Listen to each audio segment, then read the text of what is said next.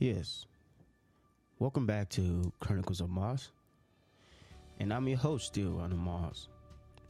On the previous episode, we talked about the psychological tolls of social media's impact.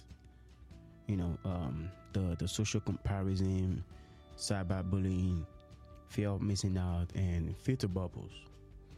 I mean, we know there are a lot more out there, but these are just a few ones I talked about. And today,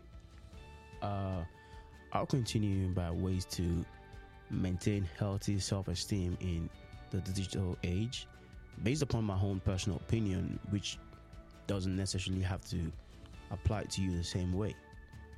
So first, limit social media use. Consider setting boundaries on your social media consumption. Spend less time scrolling through feeds and more time engaging in meaningful offline activities. Read a book. Get an inspirational book like Goals by Brian Tracy. Emotional intelligence as well too. Have you ever tried putting a time on yourself when you pick up your phone to get on social media? Because I have, and it was shocking the minutes that I spent being on social media. And I believe iPhone has this screen times that it tells you at the end of the week how much time you've spent on your phone. Like it might tell you you've averaged in the past week 14 hours in a whole week or something like that. It might tell you went up 10% or 20% higher than your previous week. Also, you can curate your online experience. Unfollow or mute accounts that make you feel inadequate. Or they make you feel negative. You don't have to soak in everything you see on social media and act upon it. We take for granted some social media account that post negative feeds, all in name of we are scrolling through random timeline. When you start to limit those feeds, they won't show up again. They won't. So follow accounts that can inspire and uplift you. If you love cooking, get a cooking channel instead. Stop wasting your time and just going through Instagram feed, Facebook, Twitter, or Snapchat stories and all that. If it's marketing you want to do, find channels that suit you. IT, and the list goes on. And the next one is, practice self-compassion. Treat yourself with the same kindness and understanding that you would offer to a friend. Give yourself the benefit of doubt, like I need to do myself some good. And you have to remember that people often only showcase, that best moment online, or why they are going through some phases or moments, like acquiring a new car or house, starting a new job. You don't ever see them posting about themselves while they are grinding in the middle of the day or middle of the night, because they are busy working on themselves. But what you get to see is the end result, and not their entire lives are put out there. You have to know that. Also, have a mindful consumption. Be mindful of what you consume online. I would say that for me, I think the entertainment industry for me is the worst one for me. And mostly, I'll say the kind of music being put out there, with or without explicit content, vulgar lyrics, and new costumes. Just be careful about what you let your kids watch as well. If you have kids, because a lot of these cartoons, they kind of put some adult jokes in it. And you have to be careful for that too. And we adults too, we have to be able to decipher what we should be listening to. We need to be able to break down things that we consume as well. And you have to also fact check information. Be critical about those extreme views and seek out diverse perspective, to avoid being trapped in that filter bubbles. If you remember what we talked about filter bubbles, I told you how it analyzes a consumer's past behavior, your clicks and likes, and and interactions to personalized content that we see. Okay, and this next one is digital detox. You know, periodically disconnect from digital devices, like 1 month, 2 months, or something like that. Just challenge yourself, to go off social media. No social media. I mean, you would ask me like, oh, how do I stay in touch? What about my emails? I mean, we can say it's hard to do, but nothing is hard to do. Oh, it's impossible. There's nothing impossible if you put your mind to it. I mean, delete those apps that don't really matter to you.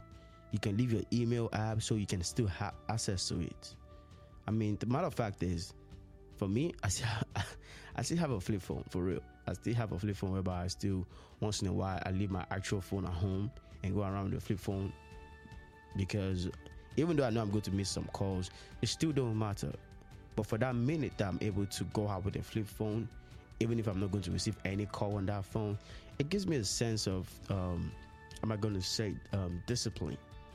That I don't have to always be on my phone while I'm in the store, while I'm working, or while I'm going to go see my friend or something like that.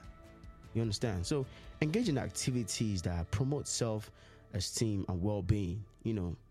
Exercise, go out, meditate, find new hobbies, spend quality times with loved ones. I mean, you don't have to always be online. If you don't have anything to do online, stay offline, for real. And this next one is cultivate real life relationship. Invest time in building and nurturing in person. Like in-person relationship, it really matters.